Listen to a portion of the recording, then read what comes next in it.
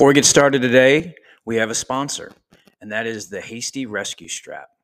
The Hasty Rescue Strap is a game-changing rapid intervention tool intended to quickly package a downed firefighter in a makeshift harness without the need to adjust the SCBA waist belt, and provides fixed handles for dragging, lifting, or hoisting. It's available now for pre-order at www.hastyfireproducts.com.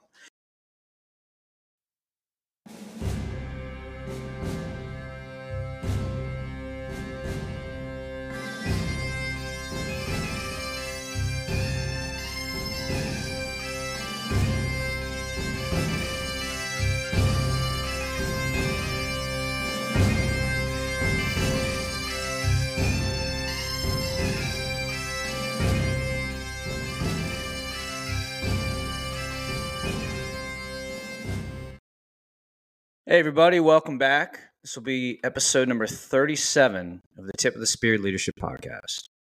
Today, I have Mr. Nick Esposito from the Bridgeport, Connecticut Fire Department with me. He is the guy behind Truck Tactics. And Nick, thanks for joining us. I appreciate the opportunity. Thank you. Thank you for being here. Nick, just if you really quick, if you could please, just give the listeners a little bit of background on who you are, nice introduction of you, and go ahead. Sure.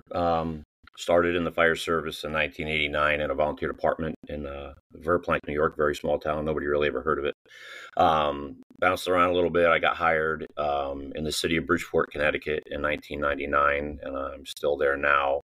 I'm currently serving as an assistant chief assigned to the West Side Battalion.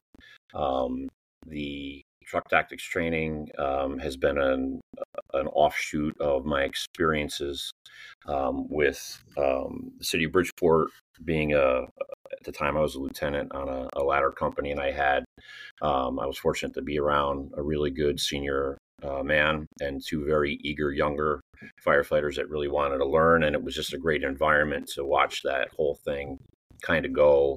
And so it kind of took off, and I wrote a couple articles, and next thing I know, we're teaching, and we're probably up to 20 to 24 in-person events a year. We try to take the winter off, but yeah, it's going well.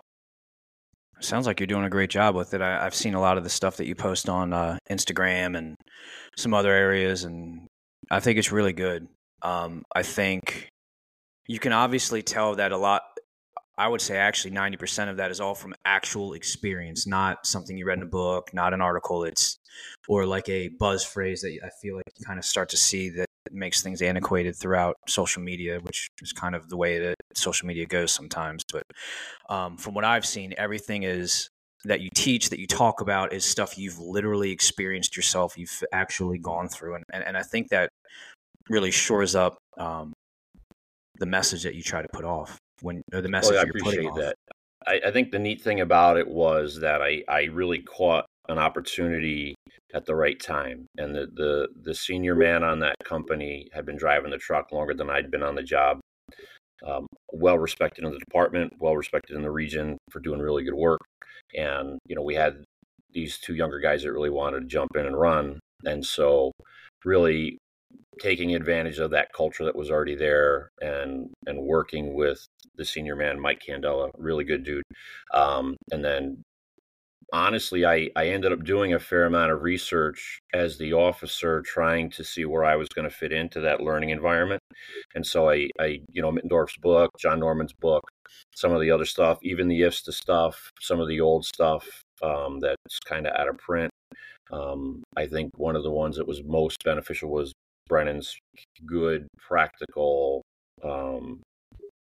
educational materials, and applying them to what we were doing, and that worked out pretty well, I think. And that's kind of what I think allows us to be successful. Is it's not just our way. We really try to be open-minded about it, so it's worked out well. So with that time on with that group that you're talking about, you talked about figuring out how to fit in as an officer, and you mentioned a couple of books that you read. Can you think of any fires or any incidents that kind of you had like an aha moment, like, hey, this is going on? holy crap, I just read an article about this or whatever. Did you find anything on the fire ground that kind of added to that link together where it all kind of came together for you? The reading and Well, the training and all that.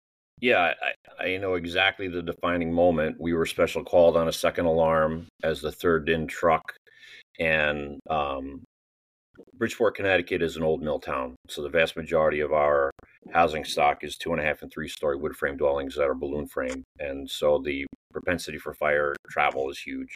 And so we had a really big bomb that was just going, a really big 3-wood, and so we're driving across town. We're special called, going to a job, very excited.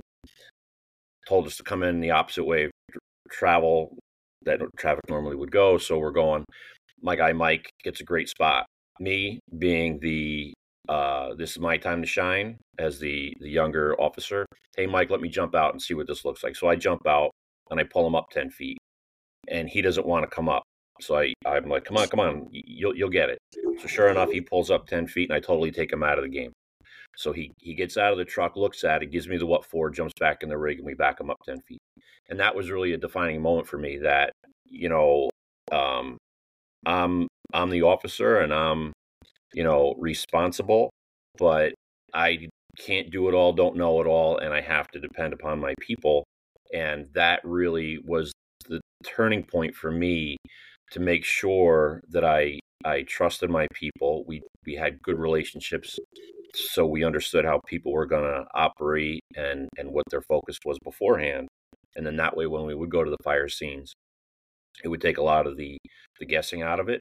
And then that really started to build our trust, and really let me be better at allowing my folks to go and do the work that they needed to do.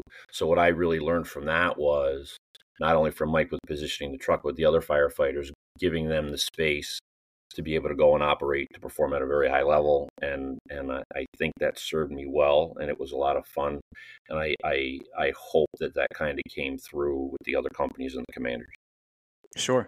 And the other thing I think when it comes to building that trust and stuff is obviously trust takes time. You don't rush it, right? Over time with trust and consistency for both yourself and the firefighters, the officer being consistent, the firefighters being consistent, consistently proving they know what their job is, they consistently can be dependable, they can consistently do things the right way the first time, and you can consistently allow them to do it.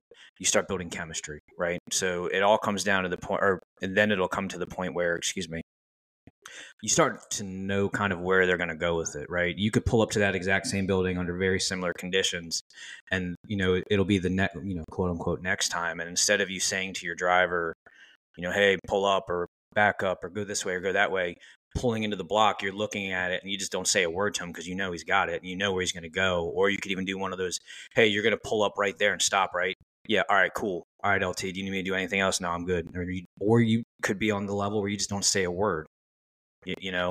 And I think that's something that's very important as well. And that scenario that you talked about, that call that you talked about, is very, the way that obviously the details are different, but the scenario that played out, I feel any officer with time on has been through that exact moment. Right. And on the flip side of that, you had a great driver that knew what he was doing. There's also the other side of that where they don't know what they're doing, and that can happen too, and that's okay. And none of this is to be shitty towards anyone or saying guys don't know what they're doing, but that's why as officers I feel that sometimes even if you know what they're doing, you have to give a verbal cue to where you both are clear or you're on the same page with whatever it is going on. It's not because I don't trust you, it's just over time I'm going to know what you're thinking, but I want to make sure I'm on the right path and you're on the right path, and I know. You don't understand what I'm saying? Right. So basically, after that alarm, Mike pulled me aside and we talked. And, we had a very good, honest, respectful conversation. And, we're great friends, so, and there wasn't any ego or anything like that. But basically, he's like, listen, it's your company, which it's our company, but he's like, it's your company, but I'm going to do the best that I can do to make us look good. And so basically that was the call that made me see that I needed to take a turn and really kind of let go. And not that I was, sending my responsibility somewhere else, but, you know, allowing me to understand that, Mike trusted me and I trusted Mike, but I had to let Mike do the job now. Right. And so, what it did is it really changed the way that we talk to each other. So whenever we were pulling up, we would always have a conversation just so that we knew each other's expectation and that we were on the same page. It was never, Mike, I want you to go here, I want you to go there. I was like, hey, pal, what do you see here? I said, I got wires on the Alpha Bravo side. Smoke's pushing over here. I think it's going to be out these 3 windows in another 10 minutes. Where you want to go? And he's like, the only spot I have is over here, so I think that's what I'm going to get. Okay, great. You need help? Yeah. Nope, I got it. Okay, cool. And then I would jump, and our crew split, and then I would be gone. So the other thing, too, was the 2 guys in the back. Their name is, at the time, it was Alex and Sean. Very good guys. What I learned very quickly was when they were wanting to get checked off, very quickly I learned you don't just jump in the front of the truck and drive like Mike. And that's really where the class came from.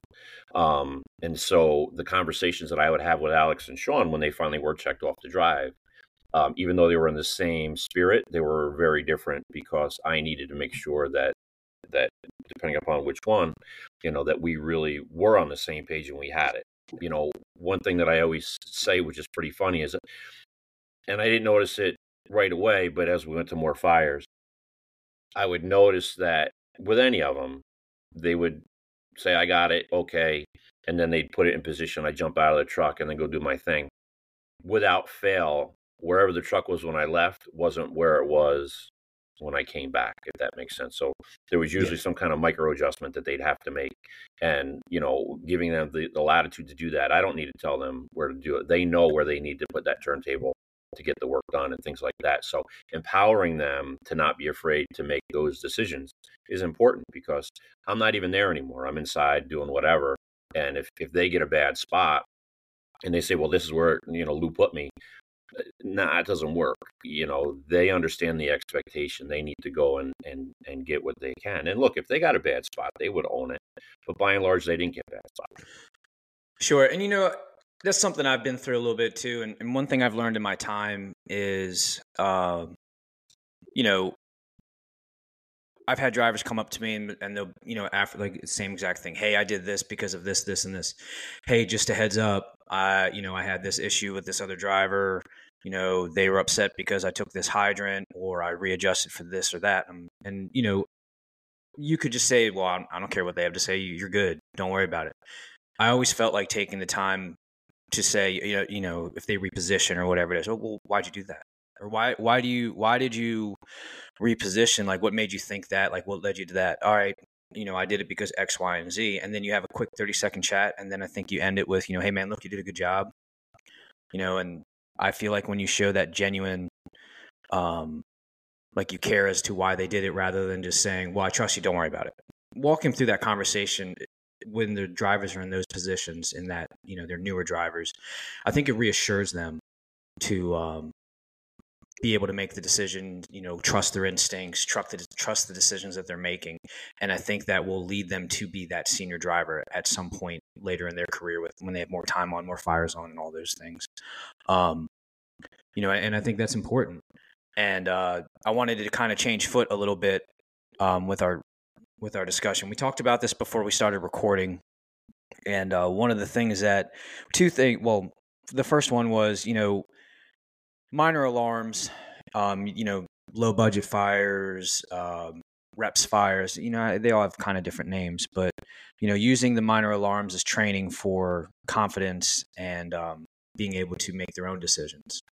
Let's talk about that a little bit. I know we talked a little bit before we started recording. Right. So there's a very few places today that are truly busy fire-wise. And so anytime you get an opportunity to do a rep, like you said, those minor alarms, for the aerial, position the thing. We're big on 2 sides on the roof. We're very much a vertical vent forward roof. So the operator understands the expectation. So go ahead, position it, throw the outriggers, throw the aerial. Even if the first engine says, "Hey, it's food on the stove. We just need a fan." I don't care. Set the rig up and do it. Let's go, because when the bell hits, the community knows you're going to do firefighter stuff, but they have no idea what it looks like, and so why stop? Just keep going. And so I do think it's important to do that. The other thing too is when positionally, you kind of require your folks to see their part through. I think what it does is it's going to build some habits for them.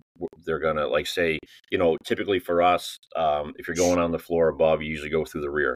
And, that has challenges. Sometimes just accessing the rear can be difficult. So the more times they go and run into these obstacles in low stress environments, they're going to be better suited to handle them in a high stress environment. Go and see how doors are locked on the third floor in the rear, right? Go and get a sense of, the first stew truck went up the front stairs, but man, we beat them up the back stairs because there's a whole logjam of stuff. So now all of a sudden the floor above crew is the first one inside, and now they have to give a report, and they're just firefighters. And I don't mean that in a negative way, but they're not a supervisor. So now all of a sudden they're doing, they're reporting back to command on what they see. So they're being empowered. And in these low budget alarms, it allows them to gain that confidence to when the bell hits at 3 a.m. and they are up on that floor above. Suddenly they're used to giving floor above reports because they've done it 10, 15, 20 times already at a lesser alarm, and I think that's important. When we constantly gauge things back, return company stage, we're not doing ourselves any good favors, because when we finally do get the fire, that's where the hesitancy comes from. That's where micromanaging comes from. That's where people being out of position comes from. All those things. So, tailboard talks are big in the firehouse. Training when you're out in the community, just talking about it and just constantly keeping them in the game is important. So do you ever find yourself kind of looking back and when it comes to these minor alarms, do you ever find yourself looking back and think that they had a dramatic impact on how your crew performs at that present moment? And I guess what I mean by that is, and we kind of talked about it a little bit before, but obviously as you change these tactics and your ideologies as an officer, you're going to see what's working and what's not working. Obviously the minor alarms, reps, fires, whatever you want to call them, over time, and as you see those probably come more often than the larger fires, obviously. But do you see your guys getting more confident and being able to take the initiative on different things? Or, maybe if there's an officer kind of meddling where they shouldn't be, they can be assertive and kind of, have the confidence to say what they're doing, where they're at, and why they're going to be there, rather than kind of blindly saying, okay, well, this other officer came in, told me to do this, I'm going to leave now. That kind of stuff. You have any experience with that? Yes. So what I think is just by having those simple reps gives them the confidence to understand that I'm where I'm supposed to be. I'm here at the right time. And now there's an expectation. And so when they get there, if they've already done it a bunch of times, and let's just say that other officer hasn't, now maybe the officer may be hesitant to give out that report, or they're searching for their words or whatever. And then you give that firefighter the confidence. I always said when I was on the rescue company that my floor above crew, they were de facto fire officers because they were operating independently, but they had tremendous responsibility. And so by kind of giving them some of your authority, it does empower them to not be afraid to talk on the radio, to not be afraid to say, hey, to the nozzle person, look, man, you got to push into the next room, or to say to the truck that might already be opening up and they stop, hey, brother, keep going. I think it's in a couple more bays. Or, you know what, I need you to come over into this room because I think it's running over into this wall. And now we have extension. And the room could be clean. And you may have an officer that's hesitant to do that because maybe they haven't seen it before, or maybe they just don't want to, they're not ready to take that responsibility to suddenly do more damage or whatever. And the reality is that, the goal is to limit damage, and we can only limit damage by going to those places and making sure that we don't have that extension. So, yeah, I think it has paid off. The other thing with that too is, especially when it comes to, I guess, the interactions I think you're going to have as a firefighter, and this is something I've personally experienced where, as an officer, I've been on a truck on when I first got promoted, and then throughout my time and on overtime and that kind of stuff. And there was a fire that I ran, and there's a couple firefighters in a place where they weren't supposed to. I wasn't expecting them to be, because that's where we're supposed to operate. And I went up to the guy and I was like, what do you got? Who are you? What are you doing? What are you doing here right now? Kind of like, what are you supposed to be doing? And they're like, hey, this is our unit. This was our assignment. And we're supposed to be opening up and hooking. And I'm like, well, I said, I'm pretty sure you're supposed to be searching. We're supposed to be up here and opening up. Well, no, we're not. I'm like, well, you're the search company. You need to go search. Do you think anybody's in this area? Whatever. Oh, no. All right. Well, we'll go search. All right, cool. No big deal. Right. So there's a lot of times where I feel like, and there's on the flip side of that, where I've come in and said, who are you? What are you doing? Or what are you guys doing right now? Or whatever. I don't remember exactly how I said it, but, they were like, well, we're supposed to be here. We're on this unit. This is our assignment. We're with you. And I'm like, okay. And I missed it, and being able to have the confidence to just not, the lieutenant, captain, whatever, told me to leave, or whatever it is. That officer may not be up there inexperienced and not knowing what they're doing. They're probably just trying to figure out who's what, who's where. And it's kind of hard. I mean, and this, it's not exactly easy to see people. So if I bump into someone I'm not expecting, like, who are you? This is who I am. I'm the division supervisor. What are you guys doing here? Oh, we're this crew. All right, cool.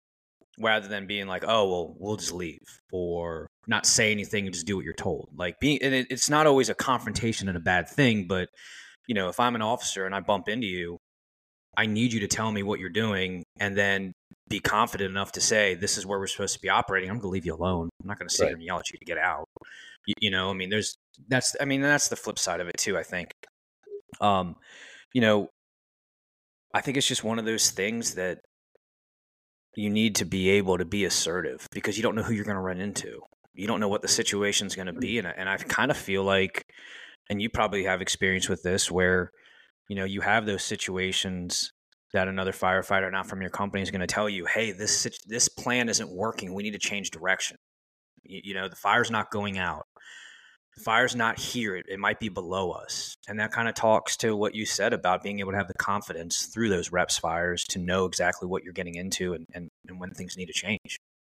Right. And I think too, any department that, right, they're aggressive or whatever. My department likes to say that they're aggressive, and I believe that we are, but that comes at a cost. And sometimes they don't check up enough in the street to look at the building enough to really read it and see what's going on. And so, yeah, if you do miss something, if you do end up on the floor above, right, get on the radio and communicate that, and then figure out what your plan is. It nobody wants to be there, but if you are there, then you better say it, right? Because if it looks bad, smells bad, tastes bad, feel bad, then yeah, guess what? It's bad. Sure. So you have that.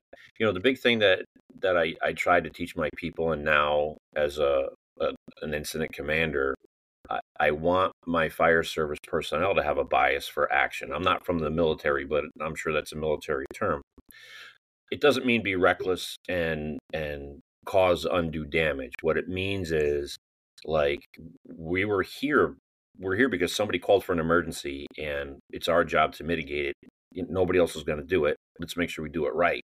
And so I'm a big fan of, if I tell folks, the box that they're supposed to operate in, I'll let them paint the corners and go all the way, right? And I'll trust them to do that, right? And that's important, because at the end of the day, if they're afraid to do something, or what's worse is if they say they've done something and they really haven't, then we're going to be in trouble. And so really grooming people way before the alarm and using those other reps to reinforce the concepts and the expectations, that will really help out having a successful fire ground. And I think,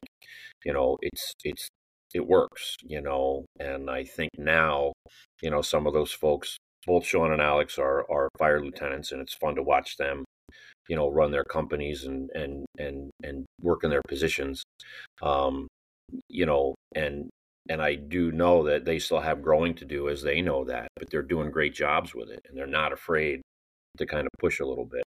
The big thing too is, like, in training, IFSTA and whatever, fire academies, it's usually pretty cut and dry. And I don't think that we prepare people to be comfortable with the 80% solution. And I think the fire ground, I mean, to your point, even just not having visibility immediately takes your certainty down to a certain percent. And then, not knowing all these other things. And then, the tick, as good as it is, when it works right, it's great. And when it's you're trying to make it tell you something that it can't, it's not X-ray vision, so that can compound problems too. And I've seen it more with younger officers relying too much on a tick instead of just doing the work, right? And listen, we got to open the wall, we got to do this, we got to do that, um, that kind of stuff. And then reporting back benchmarks, very important. Sure. And, to touch a little bit on what you said before, painting every corner of the box. And you talked a little bit earlier about, you're responsible for the crew, but I forget exactly how you said it. I'll give them my authority, right? But ultimately I'm responsible, and I understand that. So, right, exactly. So I expect you to paint I want you to paint every corner of that box. And you know what? At the end of the day, I'm responsible for everything. And you make the decision that you can with what you have between your two hands to make it work. And then at the end of the day, I'll handle it. I'll take the brunt of it. And then if you're wrong, you and I are going to talk. However, being able to, I don't want to call letting the leash out, but being able to hand out that much trust and being able to hand out that much space. I don't want to say leash, but space. It allows for better decisions, more aggressive decisions. I really love the fact you brought up the 80% solution. The 80% solution is a good plan enacted now is better than a great plan enacted later when you only have most of the information, not all of it. I think that is something that I really did not understand for a very long time as an officer, and it only kind of clicked within like the last 2 years.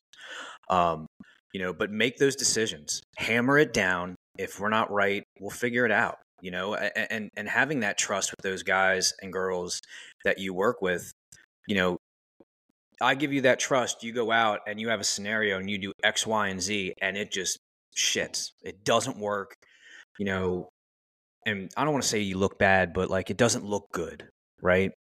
Come back, we'll talk about it. Before we leave the call, hey, what happened? Hey, look, I had boom, boom, boom, boom.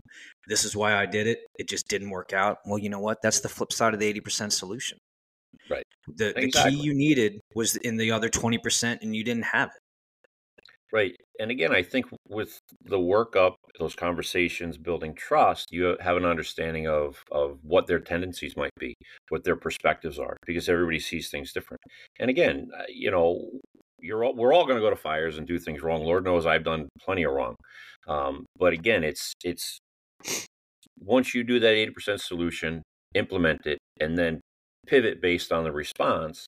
Sure. That's what's important. And there may be times where you're always playing catch up and the fire's just going to win, right? And then there may be times where it was a teaching point that wasn't given out. Maybe it was just a lack of experience with a certain condition.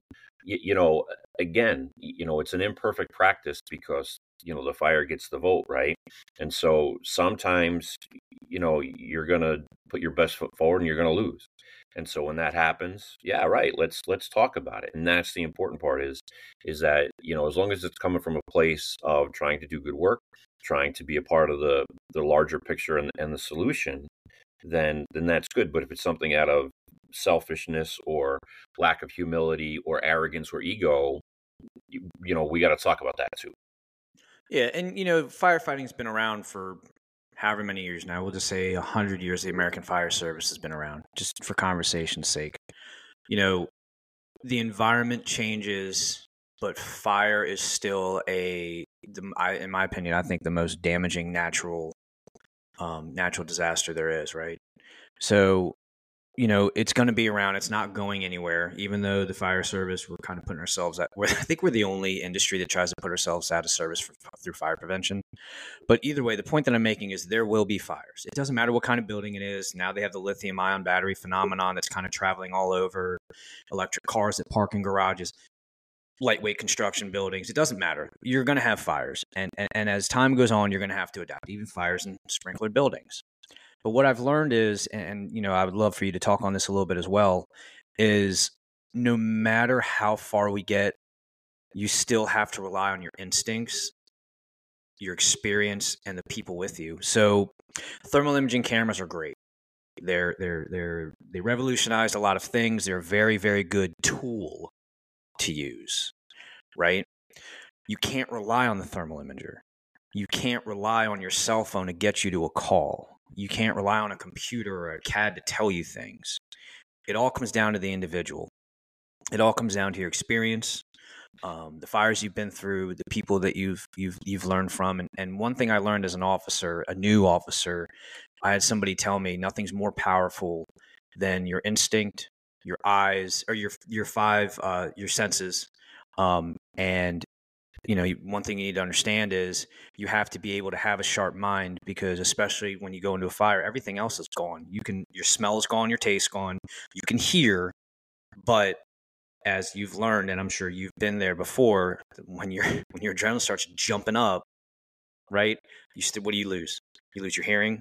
You have the tunnel vision effect, right? So everything starts zooming in, and then you're in your own mind. So being able to control your mind, being able to understand those things are just tools. They should be there to finesse and help you to success. You can't rely on them. Right. And I think too, you can only work as fast as the environment's going to allow you to. Right. And I understand, trap people, and my mom's in there. I get all that. But the reality is that once you lose your senses, now if you're working ahead of your abilities to process, sooner or later you're going to get caught out, and that's the hard part. And so it is, really paying attention to what's going on around you. That's why it's also important to understand who's going to be operating around you. I always say it. I listen to the radio. I listen to the music of my people. That does help me to understand better of what's going on around me, and then it'll allow me to have a better understanding of what changes I can anticipate, or maybe the change that I want that is not coming. And then from there, you can make those decisions. The frustration about every fire is that it's over so fast. You beat yourself up because you feel like you screwed it up, and then you want to go to another one, and it doesn't come for a while, and then it feels like you're starting over from scratch, and that's the hard part. So I'm not a gadget guy. I'm not saying that technology is bad, but we don't train up to the point that meets the complexity and the abilities of the technology most times. And so, I don't want to see somebody get lost in a room because they haven't taken their face off of the thermal imager. I'd much rather have them be oriented and going a little slower and kind of paying attention, because that's going to allow them to have a more successful outcome, I think. We can only do things so fast. Our training, I think across the board, everybody knows our training isn't what we thought we used to have, maybe. And I think that leaning forward to more technology is making it more difficult. And again, I think like that thermal imager, as good as it is, it's just a tool, and it doesn't have any priority over a lot of the other, old school senses that you have. Yeah, like kind of keeping your collar back a little bit, or your gauntlet or your sleeve pulled back a little. I don't want to say skin exposed, but something to where you have a weak point where you can feel heat. Or one thing I was kind of taught, and it happened. I've used it a handful of times in my time as an officer, where you don't know where it is. You check the lowest level and you can't find it. It's hot. Pull your hood back a little bit, kind of turn your head. You're not like opening your skin, Right. but you're allowing a little bit in there. Flip up your ear flaps a little bit, so now you have Nomex that's touching your skin. So that's going to be the most sensitive part, and you can feel. Well, it feels a little cooler over there, or it feels really hot over here, or you pull it back and it's immediate bee stings, and you slam it back closed, and you're like, all right, we're in a real hot environment. Let's open the line up. Let's get it figured out. And I think when you default to those basic fundamentals, you can then build off of it. And talking, and a little bit of what you said with the imager and not being able to keep up with technology. I think once you start complicating and adding a bunch of things in, I feel like your brain can only move so fast, especially in the environment, that style of environment. And anyone with time on and has been to been to a decent amount of fires to where they're actually able to be confident and slow down and understand where they're at in that space, I think they can understand that you're not doing a ton of incredibly complex things. It's very simple movements, like you're moving a hose line, forcing a door, which might be difficult, opening a wall, clearing a window, vent enter searching. Like, at the end of the day, I think they're not complex situations. And I think tools like that should only be the icing on the cake. Like, you're checking a room, a floor, whatever it is, check it, done. Right. Check it, done. Whatever. Exactly. Yeah. You know what I mean? Because when you get, like you said, you get zoned into that 4-inch, 6-inch, whatever that screen is, now you miss everything, the big view.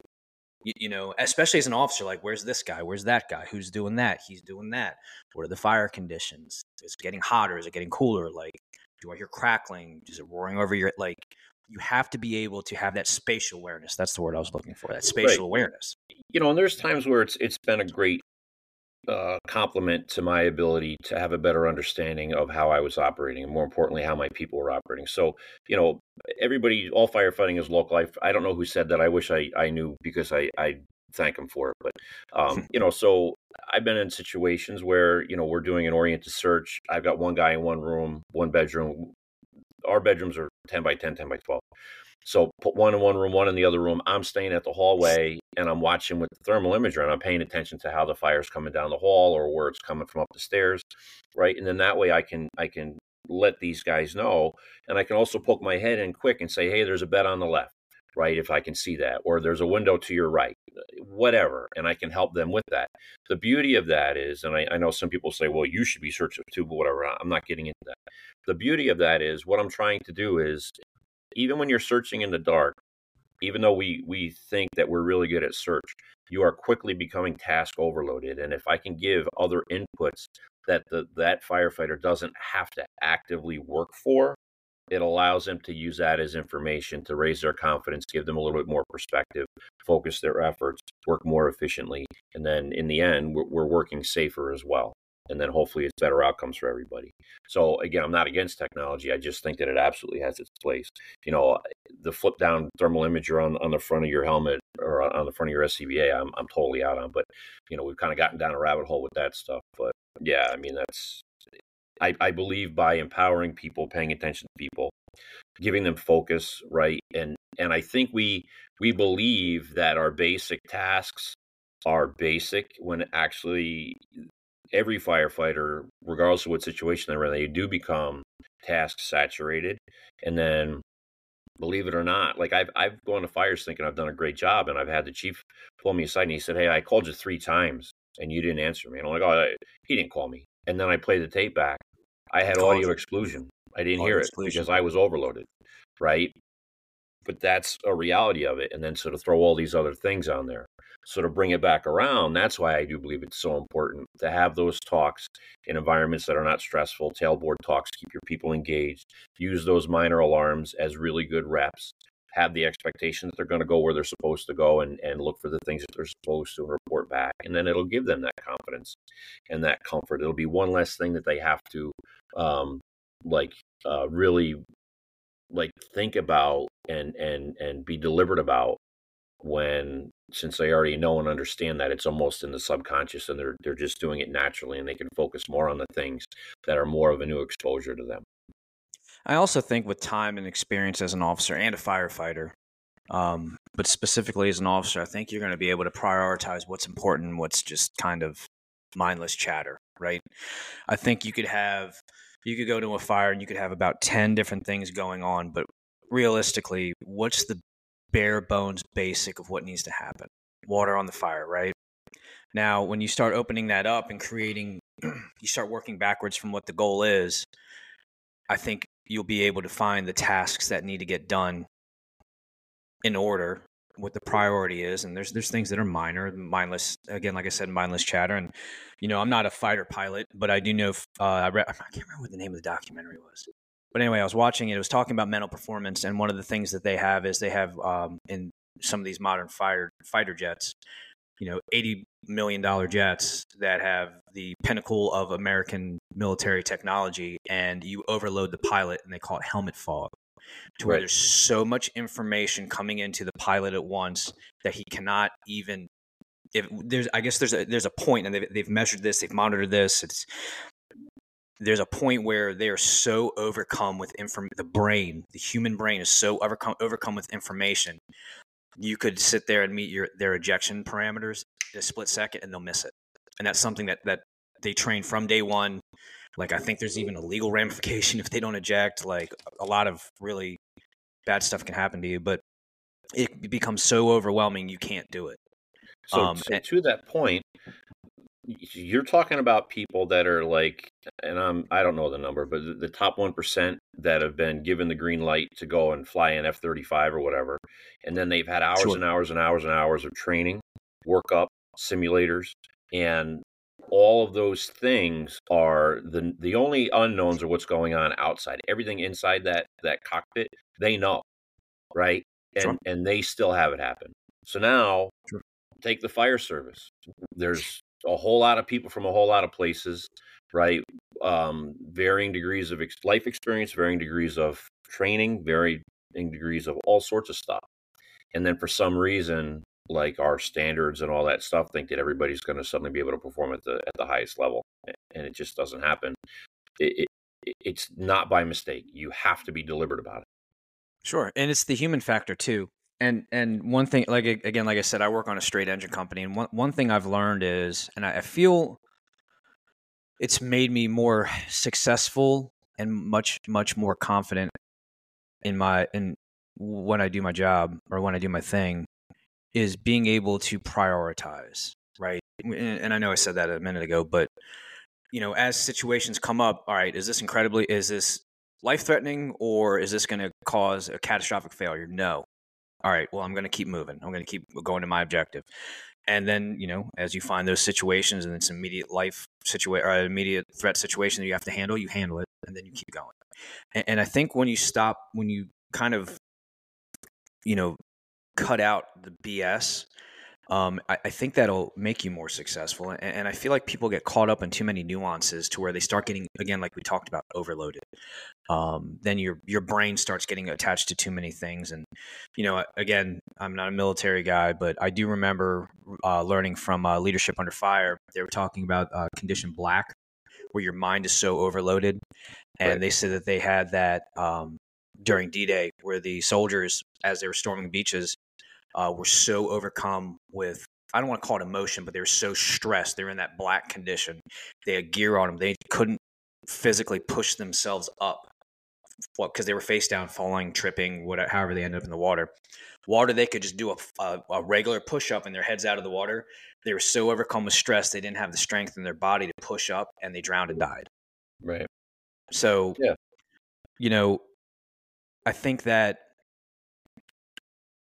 you have to be able to manage that. And something we talked about a little bit before, actually, I think before we recorded, was the natural migration of officer development. And, obviously that's not going to stop you from condition black. But once you learn what it's like to have that confidence, get the experience, and understand your body is going to that stress level because you're overwhelmed, or your adrenaline's running, or whatever it is, being able to stop that and bring that back down, calm yourself down, and have that comes as in my opinion, that's a benchmark in your career as an officer, as a leader, I think, because you can get those super high stress situations in the firehouse too, not just on the fire ground. I mean, a lot of it's on the fire ground, but there's some very stressful times in the fire department or in the firehouse. And I wanted to kind of swing the conversation to talking about that natural migration of officer development. Right. So, I mean, I'll speak for myself, and I don't know if the people I work with would agree with what I have to say or not, but I think for me, when I really felt like I started to have it, when I started to understand my role better, it's when I stopped being first person and I really kind of disengaged, and I got that second level look at what was going on. And then what I did is I concentrated on a lot of things that I knew I wasn't doing. I had a chief officer tell me, "You're giving me great reports, but you're talking too fast. You're giving me great reports, but sometimes your jargon isn't understood by the rest of the people that are operating, right? And so by slowing down, really taking that second level look at things, speaking to people on the fire ground in the fire room, right, or on the floor above in a way that gives them confidence. So slowing down the rate that I'm speaking, right, lowering the octave so it sounds like I'm under control, right, and those kind of things really seem to do better on the fire ground. It allowed my people to have a better understanding of what we were trying to do in the heat of the moment, and it also allowed me to give simpler, more direct benchmarks or updates to the incident commander so they understood better of what we saw. And also, so one thing that I learned was, like, I love to go to fires and I love to stay in there as long as I can and do my thing. A lot of that ownership is on the companies operating inside to give clear benchmarks and honest benchmarks or updates so that the incident commander can feel more comfortable with what they see in the street compared to what you believe you're seeing in the compartment that you're in at the time. And if the incident commander thinks the fire is running and you're not telling them anything, but if you say, hey, we're pushing down the hall, we're about to make the room, you know, by me removing myself, taking that step back, right, and taking it in, that does allow me to be a more participative member of that incident command plan, right? Allow my people to be more successful because I'm not up their ass, and really allow that commander to have confidence in what's going on, and make better decisions. So Yeah, it's all. I mean, well, it's all communication. I mean, I've never been a chief. I don't really know how to be a battalion chief and how to run a fire ground. I mean, I know my piece of the pie as a company officer, so I'm sure I could right, probably make it work. But I do know what it's like to have to paint a picture to sell a situation to your command officer. right, And then none of that is done through lying, or none of that's done through false information. But if you say how it's all a matter of how you pass the information. If you're on there yelling and screaming, or you just don't know what you're talking about, or whatever you're saying, like if they're sitting in the car and you're like, that guy sounds terrible, I don't know what the hell, you know what, we're gonna pull him out, let's regroup, let's figure it out. We call them tactical retreats. So we'll retreat them, we'll regroup, we'll go back in. Whereas if you were to come in and you say something to the effect of, hey, command, we have 2 rooms, we're making it now. We had a partial collapse of the ceiling, but nobody's hurt or whatever. We're good. We're going to keep going. We have water on the fire now, or something to the effect of, hey, we need another line. We're good. We're just going to need one more line to get this put out all the way. Is much different than we need a backup line, and that's all you say. Like you know what I mean? So it's all about the picture you paint. And I think a lot of that, with what you said, it all starts with, and I want to touch a little bit on what you said about the size up and how you talk, or the example you gave of how you said things. That confidence in the command officer starts from you giving your size up. So if you miss your basement benchmark, I don't want to call it a benchmark, but your basement check, you don't do a complete 360, you don't verbally say something to the effect of all 4 sides of the house or building has been checked, or you very specifically say you can't finish a 360 because of a building size or whatever it is. When you start missing all those things, and then you go into the actual fire, you're in the building, going to the fire building, excuse me, and now you're missing those things too, but you want to stay in longer, they're not going to listen to you. They're going to right, pull you. exactly, Whereas, like you said, calm octave, slow yourself down, paint a decent picture with a very few words, or as few words as possible, because you don't want to talk too much on the radio. I think all that ties into it, and that gives those command officers the confidence that you know what you're talking about, and you're competent enough to be able to make those decisions. right. And I think too, not that it's hard to be honest, but we are predisposed. I'm sure in everybody's policy, the benchmarks are written out, the word you're supposed to say. But if you can't say that, you better not, right? Sure. And so you better be prepared to have a statement like, Chief, we're pushing in, we haven't located the fire yet, or it's getting warm in here, but it's tenable, right? Or I'm searching with a charge line, and we're making the haul or whatever, right? Sure. My department's not big on benchmarks anyway, but I'll speak as a relatively new incident commander. I've only been doing it for a handful of months, but I've had some fires, and the other thing too is now I'm like starting out as the new green, very inexperienced person in my current role, and my clock is moving 2 or 3 times faster than what I believe the interior companies are. And so I'm expecting, I'm like, well, how come I haven't seen, conversion yet? How come there's not steam coming out that window? And then I have to realize that I've been standing out front longer than the engine's been on scene, right? Or they just made the stairs, or I just heard them charge the line. And so really understanding that whole time compression and the differences of perspective is very important. And the only way we get there is by, I believe, those clear, concise, appropriately put in communications. I don't like it when a chief's constantly up my back. I need this, I need that. I know you need it. Like, that's just by the vehicle that I showed up on. I understand my responsibilities, but I can't give you a report without doing it. So stop asking for one. I'll give it to you. Sure. And it's actually kind of interesting as you were saying all of this, you're kind of the link between command and the guys doing the work kind of shows why you should have experience, right? You spent a ton of time as a firefighter, as a lieutenant, a captain, now you're a command officer, you're standing out front, and you have the experience to understand what it's like to go through whatever the building is. You used a specific name for a apartment building, and I forget what it was.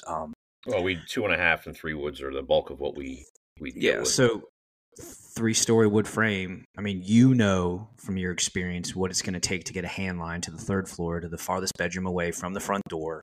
Right. Like, you know what I mean? Whatever that furthest point is, if that's where the fire is, which typically it always seems to be, is the most difficult place to get to. You know how long that's going to take. And you understand what it's going to be like to go through it. You understand what it's like to be doing that at 3 o'clock in the morning with 2 inches of snow on the ground. Like, all those things play into your mind, I think, as a command officer, I would assume. And you now, with the experience, you can sit back and say, all right, they've been in there this is just for conversation's sake, a minute. I'm going to give them 3 because it probably would have taken me 2 minutes to get in there when I was a truck officer or an engine officer or whatever. I'm going to give them a little bit. Whereas the chief officer that's inexperienced is going, well, wait a minute, what are they taking so long for? And they're anxious, they're getting worked up, but they don't have the experience to rely on to know it's going to take some work and it's going to take us a little while to get up there. We don't need to freak out just yet. There's nothing to freak out about. Everything looks okay. They're not telling me anything bad's going on. I know what they're going to have to go through to get there. I think that leads to a very successful fireground. I think where the perspective changes is, and you talked about time. Well, now I think time moves extremely slow in the moment when you are doing your job as a firefighter because you're so overwhelmed with what's going on in front of your 2 hands. You lost your sight, right? You probably can't hear. I can hear, but it's hard to hear because everything's so loud and everything's garbled with all your gear on and all that. And I think your time slows down. Whereas when you're out front standing there watching, everything takes super long because you almost kind of understand what time is in a different sense. And you're getting anxious because you're like, well, it's been 3 minutes. Right. And then one other thing to add to it is, if you've spent your whole career operating on the inside, other than seeing pictures afterwards or maybe a video that the news might have had, you have no idea what it looks like on the outside for that 20 minutes. Yeah. And now I'm standing on the outside trying to draw an inference between what I think is going on inside and weighing it out to what I really see on the outside now, and trying to balance out rate, time, productivity, and all that. And so as a newer incident commander for me, it's a learning curve. And there's also a thing that there's also a bit of, I'm sure, comfort in you or for you knowing you have those officers with a decent amount of time on that are going to know what you need to hear, not what you want to hear. They're going to know what you need to hear to be able to add all those pieces to the puzzle. and you know, through the experience, they're going to know there's certain phrases or languages, like you kind of said, not language, nuances of things that need to be brought up, to be able to, for you to understand that the environment is safe, tenable, victims are rescuable, and all that. Right. So, So you know, just one thing, and the funny thing is, this really wraps the whole thing up because the communication problems on the fire ground lead to lesser than ideal results. Same problem in the firehouse.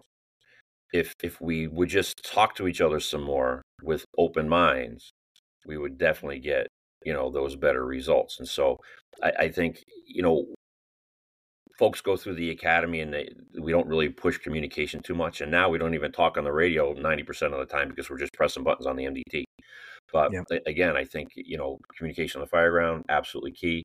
It'll slow you down, control your breathing a little bit, give you a better understanding of what you're looking at. And then in the firehouse, it may also give you that extra perspective that you didn't have and really kind of de-escalate a lot of situations that probably didn't need to go where they went. Yeah, and as an officer or somebody in a leadership position, me specifically as a company officer, what I've learned is taking a deep breath before you say something on the radio. Obviously a Mayday is a different situation, but if I know I need to report, fire's knocked, whatever, in my mind, I say it, I take a breath, then I talk, right? Or I take a breath, then say it. In the firehouse, when there's stressful situations, whether it's interpersonal issues, conflict resolution with a citizen on a call, or just whatever that stressful environment is, active listening, taking a breath, then talking is always going to, not always, but is going to make the situation as optimal as possible for what you have going on. Right. One more thing on the fire ground communications. If Sure. you're doing good things and say you're on that line, you can tell you're hitting the base of the fire, you can tell it's getting knocked down, you got steam conversion and all that stuff. Have a little bit of maturity and hold off on that report. The chief's going to know that you got water on the fire because he'll see that condition change on the outside. But before you go and start making, sweeping declarations about what's going on inside the building, let the work do the work, right? And then from there, you can get a better sense. Hey, chief, now we've got water on the fire. We're making progress. We're pushing in, instead of giving the commander the sense that, oh, maybe it was just a small fire when really you're trying to knock 3 rooms or something, so that's a big part too, where I think folks are preconditioned to believe that they've got to give reports super fast. And yeah, look, if it's going bad, and to your point, like the Mayday, get it out, right? But when Sure. you're making progress and it seems like things are going well, it's okay to hold off another 5, 8, 10, 15 seconds on that report because people will know that things are changing. But Yeah, and it's kind of interesting the way you said that, because I remember learning as a new officer from a couple older officers, seasoned officers, however you want to say it. I did something very similar to that on a call, and one of the guys on the call asked me, he's like, hey, why did you say you had a line on the fire? I was like, because he opened the line. He goes, okay. He goes, well, when did it start feeling cool on your ears, and you could see the temperature, or you could feel the conversion, or you could feel, like, what it's like, you knock it, you feel the steam, right, especially around your Nomex area. And I was like, well, I don't know. I didn't think about that. He goes, well, you could flow water into smoke because you need to. Doesn't mean you have a line on the fire. Or you could think the fire is here, but it's just coming out. Or you're not putting the fire out just because you open the line. He goes, you need to be able to wait. Kind of, exactly what you said. You need to be able to wait to where you can see and feel the conversion, because you're going to watch it. You're not you're not going to miss it if you're in, where you should be as a as an officer when the line's open. So, I think that is a very important thing. And I think, though all those radio transmissions feel like a millisecond in time, which they are, over time, they all add up. They all add up to your credibility from incident command to trust your assessment. They add up to the guys that you work with listening to how you act, how you talk, on the fire ground. And I think it's all important. So, I think this is a good place to end it. Is there anything that we missed that you wanted to talk about? Anything you wanted to go over that we may have missed so far? No, I think we did a good job. I think we covered, what we wanted to hit, and I think it went well. Excellent, excellent. Nick, thank you. So you do truck tactics. You have Instagram, Facebook. Where's a good place for people to reach you if they want to get a hold of you? Maybe book a class. Right. So on Instagram, it's truck_tactics. On Facebook, I think it's just truck tactics. My email is trucktacticstraining@gmail.com. But yeah, we come out and do classes. We even do just webinars if that's more fitting. Either way, but yeah, lectures hands on. Everything is customized to the needs of the client. And we've been all over now, so it's been fun. And we're starting to book for next year, so it looks like another busy year, which is great. Sounds great. Congratulations on that. And Thank hopefully you. it's nice and busy for you. So, Nick, please don't go anywhere real quick while I close this out. Everybody, thanks again for coming back and listening. Please like, subscribe, and share. Tell your friends about this podcast. Tell your friends about the social media. There's going to be more episodes in the coming weeks. Everybody, thank you for your time. Have a great day. Tip of the spear leadership. Be present. Be yourself. Be unstoppable. Thank you, guys. Have a great day.